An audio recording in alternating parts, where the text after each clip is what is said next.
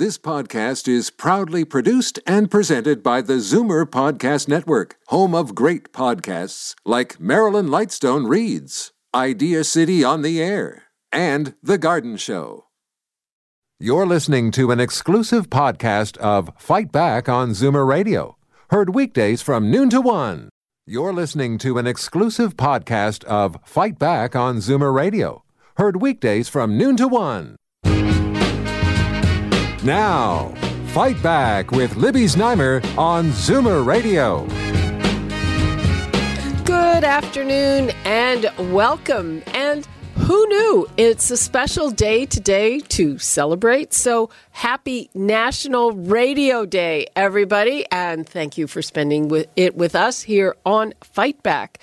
And now we are moving to the dramatic news of the day and a city council meeting, a special emergency city council meeting is now underway as the councillors debate what to do about the plan to reduce the number of Toronto city councillors to 25 from 47.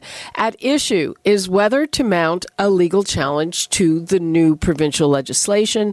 The city's solicitor has said there is no clear path to winning in court because the province has the legal right to do this. If the challenge goes ahead, it would likely be fought on procedural issues. The fact that there was no notice, there was no discussion, no mention of it during the election campaign, and it took effect while the election is already underway.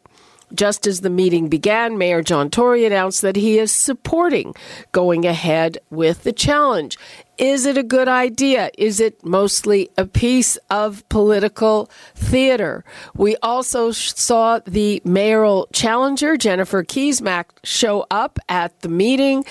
She said that she did not think that John Tory was fighting hard enough against this.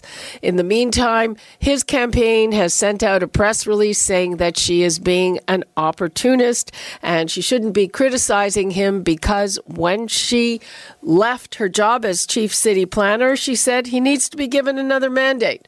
So, what do you make of all of this? 416-360-0740, toll free 1-866-740-4740. And right now we're going to hear from a couple of councillors on both sides of the issue.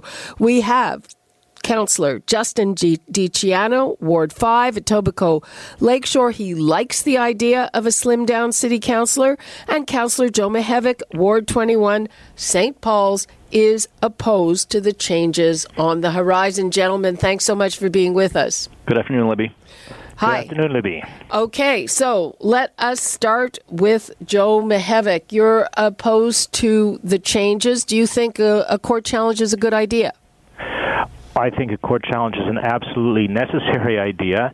If I could draw a comparison, you cannot change the rules of a ball game at halftime. You have to change it either beforehand or afterwards. As you said in your introduction, that's going to be the basis of our legal challenge.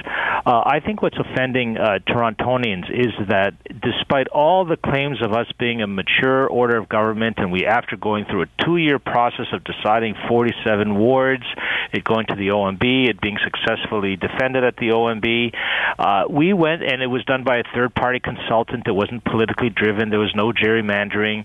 That process so quickly was disrespected and done without any consultation or knowledge by the city, which is against the City of Toronto Act.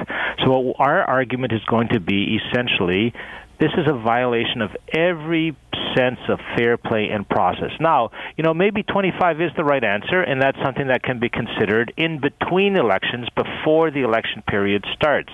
But right now, in the middle of the ball game, without any consultation with the city, without any due process, it seems ethically abhorrent, and we will argue legally inappropriate as well, and that's why we're going to go to court. And I think council is going to back that position. Now, before I get to Justin's take on that, I have this one question, and it's to either of you about what the election period is, because in the elections for more senior levels of government, it's a lot shorter. The election period is 6 weeks, so how do we say it's 6 months for City Council?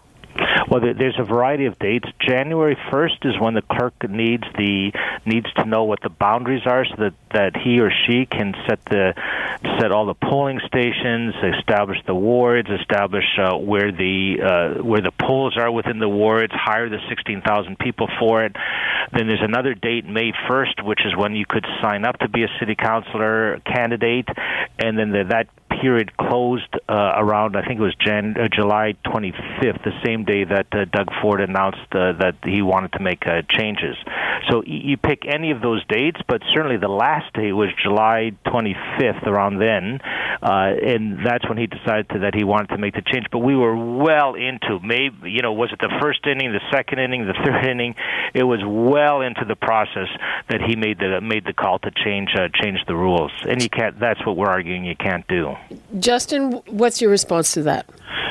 Listen, I have a deep amount of respect for my colleague, Councillor Mihevc, but I'm going to take all of my feelings and put them to the side because this directly affects our jobs. So if I look at it from a legal standpoint, which I have, I was the counselor who took the city to court to begin with about this, I'm going to tell you that Bill 5 is the law of the land as it is today, that irrespective, even if we were to go and challenge the province with a decision today, that court date comes on August the 31st. That judge is going to need time to render a decision, and then it's open to appeal. So once the appeal process happens, guess what? The law of the land is still in place, which is Bill 525 wards. So our city clerks are going, as of today, moving forward, planning for 25 wards. They cannot change course so late in the game. And then there's the argument by some of my colleagues that, well, it's all this uncertainty for the public and it wasn't fair. Well, by mounting this challenge, aren't we going to create the same uncertainty for those that are trying to become candidates in this race by continuing to pretend that there is a legal avenue? There isn't. And I'll tell you, during amalgamation, the courts upheld the province's right to do something without going to consult the public, and the Superior Court upheld that decision. So, I like to think we live in a country of laws, and we need to follow them. Joe? Well, there are laws and there are laws, and that's what we have courts for. And, I understand Justin has a different position, and, of course, that's one to be respected and understood. But at the end of the day, the law gives us the authority as the city to establish our boundaries. He is not changing boundaries, and he's not changing a number of residents per councillor anywhere else in the whole province of Ontario. But that's the case itself. I'm arguing the case itself. What I think the essence of the city's argument is that while you may have the authority, and we tested this during the megacity days 20 years ago, while I would concede the point that you have the authority as a province to do this, we are indeed creatures of the province. You can do this after the election is over for 2022. One would hope that you would engage the public and talk to folks and make sure that it's a real, with hearings, and that's the people buy in and understand your logic and understand that this is not something of vengeance against former colleagues, but if there's merit in it, then put it out to the public. Let's take 6 months. Let's take a year. We took 2 years to establish our boundaries. Take that time. Do it thoughtfully. There may be something like 25 councillors and 2 controllers per community council to make it a 33 community number of councillors. Justin and I have talked about the merits of that kind of system, but we want to do it thoughtfully. And the whole point of this exercise right now is that you can't do it 2-3 months before basically an election is happening. People have spent all kinds of money. They've put aside their lives in all kinds of different ways. Some donors have donated to people who are now going to be fighting against each other. They've made 2 different donations. It's a mess. It's a mess to run this election. It's really throwing a cat among the pigeons and saying, you guys sort it all out. And why, when you can do this in a more rational, thoughtful manner? And that's really what the city's plea is. According to the leak of the solicitor's report, here's the thing.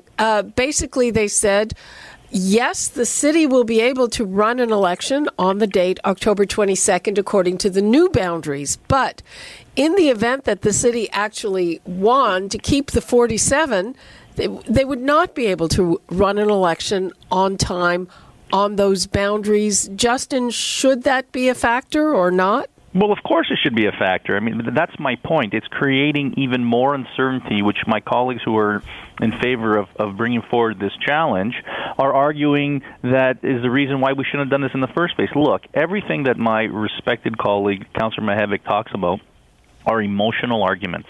The courts are not there to uphold people's feelings. They're there to uphold the law. And the law states, as Bill 5 became law from a high order of government, that there will be 25 wards. And there is all kinds of precedent in the courts that show the province can do as they please with us. And it's any challenge that we bring forward is going to be, we're basically going to be asking a judge to make a decision with no precedent. I mean, I see that as a Hail Mary pass. Well, it might well be that there are some people who say, hey, this is all just political theater, a show of who is standing up for Toronto more, and John Tory wants to be seen to be tough because Jennifer Keesmaat says he's not tough.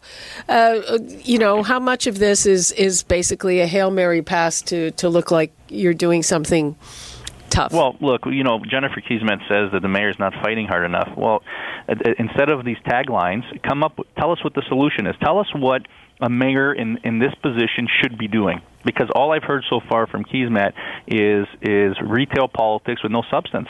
The other thing, and I want to throw this out to Joe Mihevc, that I just saw from council, which I thought was a little bizarre, was Councillor Joe Cressy standing up and saying, I am running in one of the 47 wards. I'm not running in one of the 25. And I'm thinking, well, what does that mean? If this challenge fails, does that mean he's not running?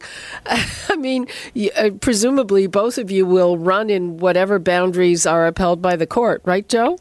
No, absolutely. The court is going to be the final arbitrator of which system is going to be put in place, and whether our city is going to city council will probably vote. I think the votes are there for an appeal for an injunction, so that the decision of the province is stayed until after October 22nd. That's frankly the best outcome as I see it, and obviously Justin feels differently from that court hearing is going to happen on August 31st. Well, it's not an injunction. They're actually hearing the merits of the case. Sure, okay, yes.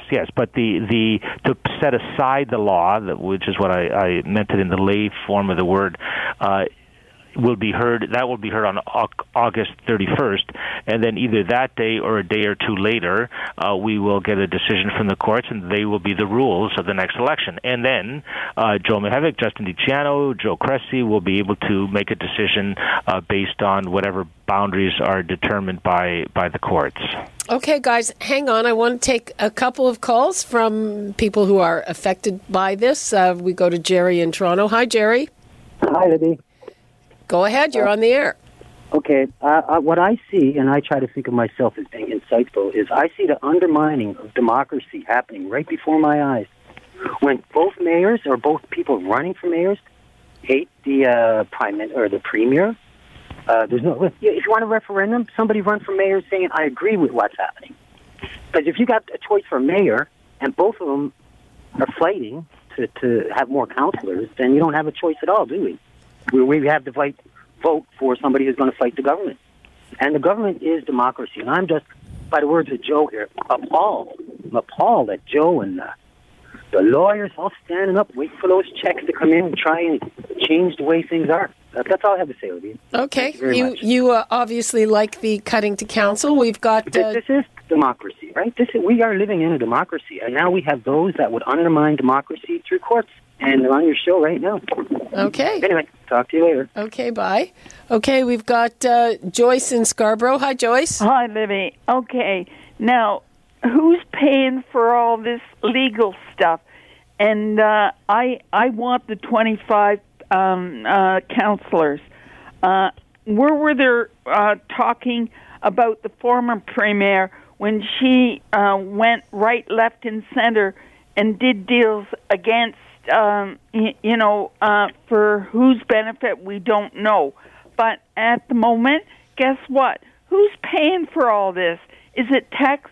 Are they dipping into their own pockets, or is it taxpayers' money again? Well, of course it's taxpayers' money. I don't know how much extra legal there is. The city solicitor presumably is on salary and does whatever they're asked to do. Well, to me, they're a bunch of whiners because in the I was at Oisey. I got cut. I didn't whine. I couldn't do anything about it. Guess what? You had a good run. Suck it up. Okay, Joyce, thanks for that. That's a little harsh. I don't think there's from the people we've heard with so far, not a lot of love for city council. What do you say to people who say things like that? Well, what I say is, be careful what you wish for. So, those who know the inner workings of city council know that we work very long hours, and, I'm not crying for those long hours. And we're trying to imagine, if we practically double the size of our wards, how are we going to have to manage it? Doug Ford is claiming that this is going to save us all this money. Well, the work has to be done. If my workload doubles, then I can bet you that the council will ask for an increase of city staff. In Los Angeles, where there are fewer city councilors, guess what? They have staffs of 19 people each. 19 people each. There's no savings to be had. So, do you want transparent? Do you want me to come to the door and try to work out a fence issue or a development application, or do you want one of our political staff to do it? I think that's the question that people should ask. Well, and it's very interesting, Justin, that that kind of retail service politics is what the Fords are famous for. So, once you double the size, I think Councillor Mihevik is right. You're going to need to have more staff if you want to serve the people. Yeah, of course you do. But, I would counter Joe's thoughts that you don't need to be at every fence dispute. Do you need to be at the development meetings? Absolutely. Do you need to be at all the events, the big events that are happening within this ward? Absolutely. You're going to do that just like the members of provincial parliament do. You're going to be there just like the members of federal parliament do. But with the nitty-gritty, there's no reason why you can't have your staff do it. And, in fact, most experts in academia will tell you this. The more politicians you have in a government, nonpartisan like this, the less power that the actual voter has, and because it gives more power to the bureaucracy. If Torontonians care about the power in a democracy, they want less politicians. They don't want more politicians. I'll leave that with you. And the other thing is, part of this discussion, and part of the discussion of what powers the city should have, is whether we need a strong mayor system. And frankly, I think it's easier for the mayor to wield some power with 25 as opposed to 47. Joe, would you agree with that? It is. I don't know. I think it really depends not so much on the number of councillors on a strong mayor system. It depends on the strength of the mayor.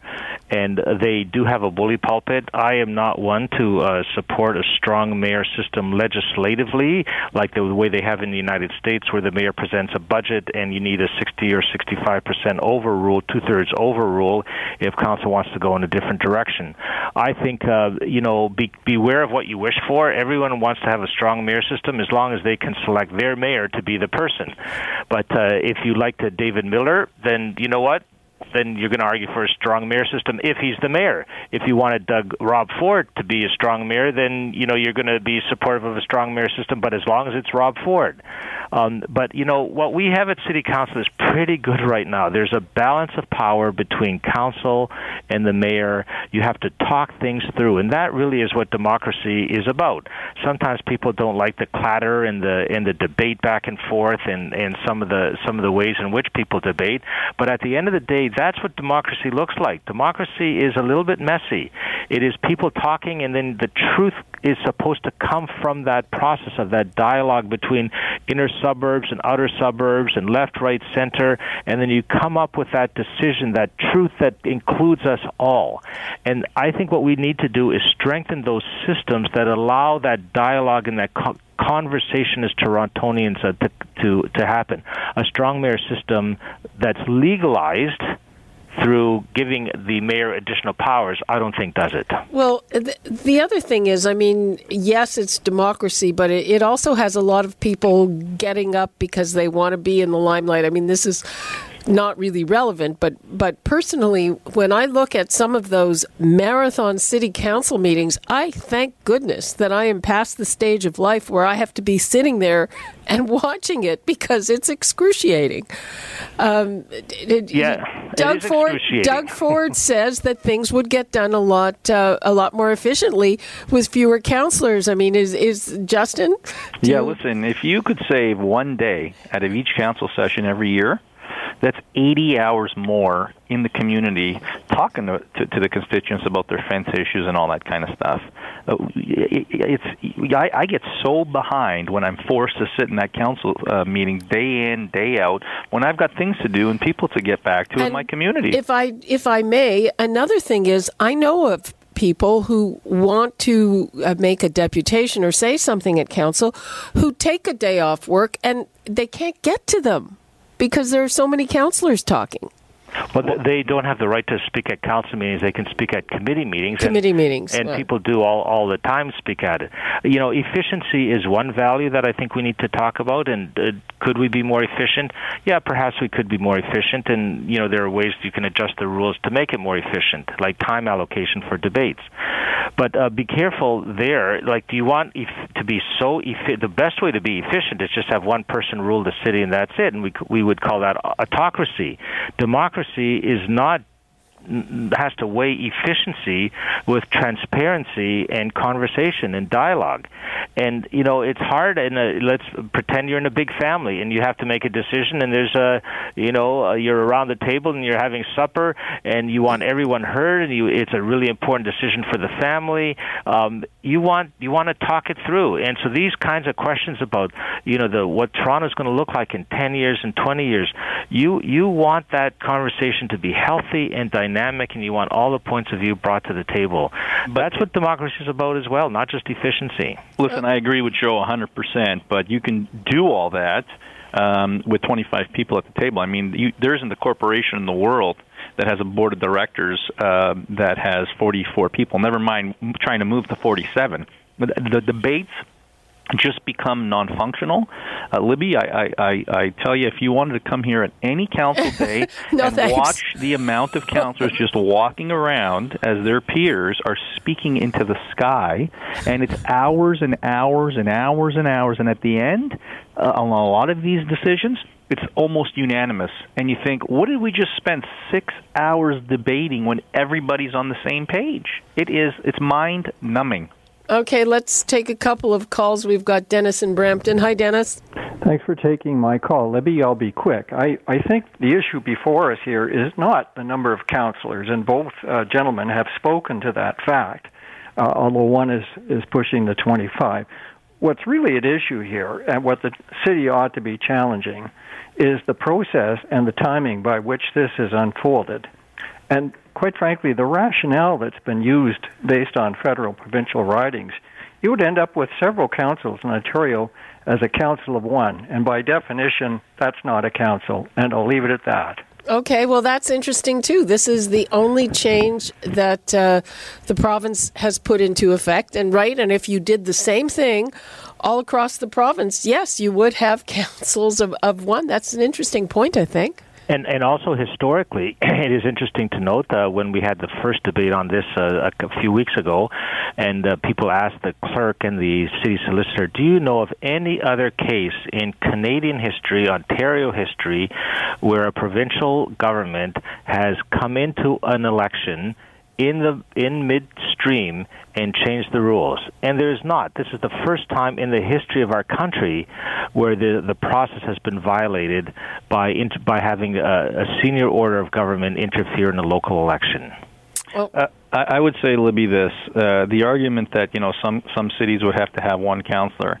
You can't. You got to compare apples and apples. You can't compare apples and oranges. If you look at the city of London, which is a pretty decent-sized city in Ontario, most people would recognize with London, Ontario.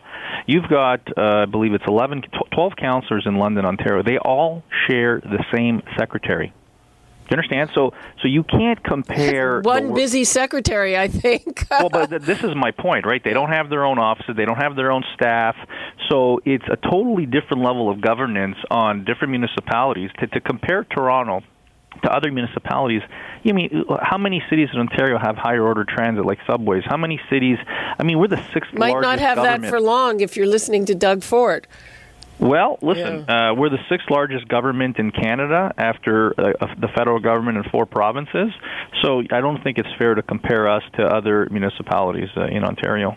Okay, let's hear from Margaret in Thornhill. Hi, Margaret. Oh, hi. Good morning, Libby. How was your holiday? Oh, great. Thank you. That's good. I'm glad you went. You need a holiday. You work very hard. Oh, well, thanks. Go ahead. You're on the air. Thank you. Regarding the shrinking of council by Ford, I think it's a very good idea because I don't think they work too many days. This way they can shrink it and we can save all that money and put it onto hospitals or something else. And I think Doug Ford is doing the right thing. And perhaps these people work a little harder and get things done without rattling away. And it would be far, far better for the province to save all the pennies, nickels, and dimes. You know what I mean? Okay, Margaret, thanks for that. Joe, can I make a comment on that, Libby? Because I'm going to say that, Joe and I are different on this issue, and I appreciate your caller's point of view. But I can tell you it doesn't matter which side of the political spectrum my colleagues are on, and I support reducing 25. They're all working day and night, every single one of them. Okay? Right, and if we reduce, to know that. And if we reduce counselors, probably you'll need more staff if people want their stuff looked after. We're working 80 hours a week, which is double of what normal jobs entail. We're still going to work 80 hours a week because we need our sleep and we need our families. We're just going to be looking at things differently and communicating with constituents differently. But it's not, I don't think it's possible to work more than 80 or 90 hours a week. And counselors already do that. I agree fully, and thanks very much, Justin. I know you have to go, as does Councillor Mihevik. What would you like to leave us with for the last few seconds? Well, I would say that, I would not say that this is democracy's at stake, but I would say that it is a bit of a kick in the head, and it sours municipal-provincial relationships just as the new government is coming into power. Is this kind of decision going to then see other kinds of decisions where they, without consultation, without a good, healthy relationship, we have a mature order of government here at City Hall. We can't have the province coming in and telling us how to run the show. We can't have a premier who didn't win as mayor try to be the mayor from Queen's Park. We need a better relationship with the province, and this is what a bad way to start this provincial government's rule of the province. Okay, thank you very much to both of you. I appreciate your perspectives and also the respect that you have for each other's and your positions. And, we're going to be talking about this a lot because people really care about this. And we're going to have another perspective on the issue when we come back from a break. So in the meantime, thank you so much, Justin DiCiano and Joe Mihevik. Thank you, Libby. Thank you, Justin. Okay, and we're taking a quick break. We'll be back with more on the move to cut Toronto City Council when we return. You're listening to an exclusive podcast of Fight Back on Zoomer Radio. Heard weekdays from noon to 1. Fight Back with Libby Znaimer on Zoomer Radio. Welcome back. We are continuing our discussion of the special meeting underway at City Council over whether to mount a court challenge against the province's move to reduce Toronto City Council from 47 to 25. Looks like that is what they are going to do right now. Let's bring in Tim Abrey from Queen's University Department of Political Studies, and he has a big expertise in political systems. Hi, Tim. How are you? Not too bad. How are you doing, Libby? Fine. So what do you make of the discussion underway and the whole move to mount a court challenge? Is it going to amount to anything, or is it, a political move to make them look like they're doing something? Well, I think it can be both at the same time, and I think in this case it definitely is. I think you heard from the two counselors you were talking to, the diverse opinions about this thing. I think the point that it's unprecedented is really important. It's not unprecedented for senior levels of government to intervene in municipal affairs or in the affairs of bodies that they've created, things like hospital boards, those sorts of things. But this kind of an intervention where you change the dynamics, the entire dynamics of an election, the entire dynamics of representation this close to an election date is something that's pretty much unheard of. So I think that just about any thought about this is going to be tough to uphold, just simply because there are no examples to turn to on either side. Yeah, no, exactly. I mean, I think that's really the issue. There are very few examples of governments taking junior levels of government taking the senior levels of government to court over something like this. Okay, so in your opinion, does the province have the legal right to do it?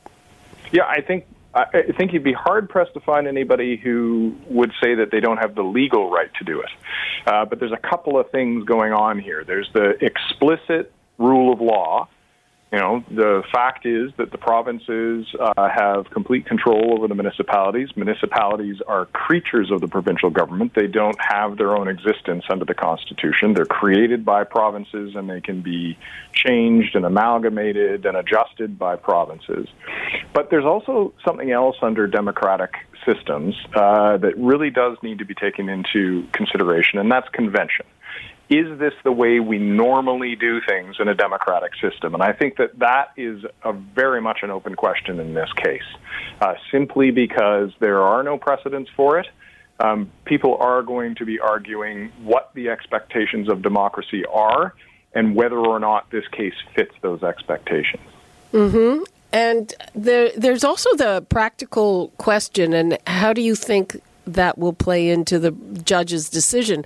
Because according to the city's own solicitor, at this point, yes, the city can mount an election on October 22nd with the new boundaries, but should a court challenge be upheld, they're not going to be ready for the 47. Well, yeah, that's exactly it. It's a bit of a disaster either way. I mean, it's kind of a take your poison pill. It's a bit of a problem in that sense because, I mean, even if they do proceed under the new process, you've heard it's created all kinds of chaos in a lot of the local races. People don't know what boundaries necessarily they're going to be running for. As one of your counselors pointed out, you've got people who have backed two candidates who are now competing against one another. It throws the whole grassroots support system of local politics into disarray, whichever route you take. And I think that's a really important point that needs to be emphasized. I mean, municipal politics is all about the issues that live closest to people.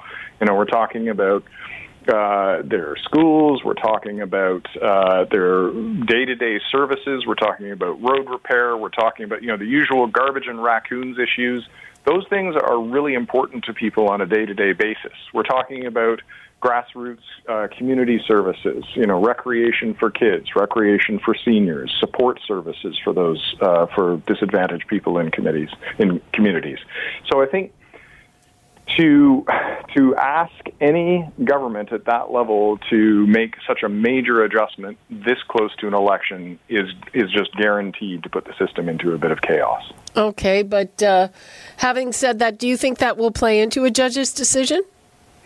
I think so, because, one of the challenges with these things is that governments are expected to serve people. The whole point of having governments is to spread out political power, right? One of your counselors made the point somewhat tongue-in-cheek, but also somewhat seriously, that the most efficient council would be a one-person council, but that wouldn't be democracy. And one of the expectations of democracy is that decisions are debated, that evidence is presented, that duly elected representatives have time to discuss the issues, debate the issues, and come to sensible decisions and vote on them. And I think that when you throw something this large into the works, it makes it awfully difficult to live up to that expectation. Okay. So I think that, judges are going to have to look at that sort of thing to decide what is going to serve the expectations of a functioning democracy best. Okay, let's take a call from William in Toronto. Hi, William. Hello, Lib. I would still like to ask your guest a few things. First, if the council designates itself as a two-tier council, which they can do legally, then that puts Ontario and Doug Ford out of the picture, and they can't say nothing about it. That's my understanding from the reading and research I have done. Also, this is too close to the election. Mr. Ford is causing a lot of havoc. This is not the time to do this thing, and whatever the court says means nothing to me because I am the boss. People, the government for the people, by the people. We elect public servants to serve the people. I would like to keep the court out of it, and if someone does something that I don't like, I'm not going to vote for them next time, and they're out of the picture. Okay, I'd like some comments on what I said, especially about the two-tier council. And okay, I don't think you can just declare yourself, Tim. No, that's true. There are processes involved. I think the thing that people need to keep most in mind is that municipalities don't have any existence in their own right under the Constitution, that they are created by provinces. And as such, that puts them in a bit of a vulnerable position in this sort of a situation because the province is within its legal rights to reformulate municipal councils as it sees fit. I think what's really interesting about what your caller is saying, though, is that there is always that political test. They're going to have to take what they have done back to the electorate and see what they think of the decisions that they've made. And I think that in the past, that is precisely what has kept provincial governments from making this sort of a move. And I think that we're going to see a very vivid example, potentially, of how electors respond when a government moves quickly to do something that may or may not be popular. So I think we'll find out pretty quickly whether or not this is a popular move or not. Okay, let's hear from Harry in Peterborough. Hello, Harry. Yes, good afternoon. At the risk of it having already been brought up, I'm curious as to why, if this is such a great idea, why did Doug and Rob, when his brother was the mayor, not do it then? Well, it's the province that has to do it. There was a Liberal government in power then, and it was never even on the table. I just don't remember them coming up with this great idea, ever recommending it. You got it. I don't remember it either. Yeah, no. And in fact, the last time this was proposed, it was back in the mid 90s, about 1996. You could check the date exactly, but it was under the Mike Harris government. There was a suggestion of moving Toronto to the same boundaries as the provincial and federal boundaries at the time, which would have reduced Toronto to 22 councillors. And the Harris government chose not to go forward on that. They chose to stick to 2 councillors per federal provincial ward at that time, which is how we ended up with the 44 we've got now. So I think that, it's not that this idea hasn't been floated before, but no government has chosen to go through with it. Okay, that is all the time we have for this segment. I'm sure this is something we are going to be following. Tim Abray, thank you so much for being with us. My pleasure. You're listening to an exclusive podcast of Fight Back on Zoomer Radio. Heard weekdays from noon to 1. You're listening to an exclusive podcast of Fight Back on Zoomer Radio. Heard weekdays from noon to 1. You're listening to an exclusive podcast of Fight Back on Zoomer Radio. Heard weekdays from noon to 1. You're listening to an exclusive podcast of Fight Back on Zoomer Radio.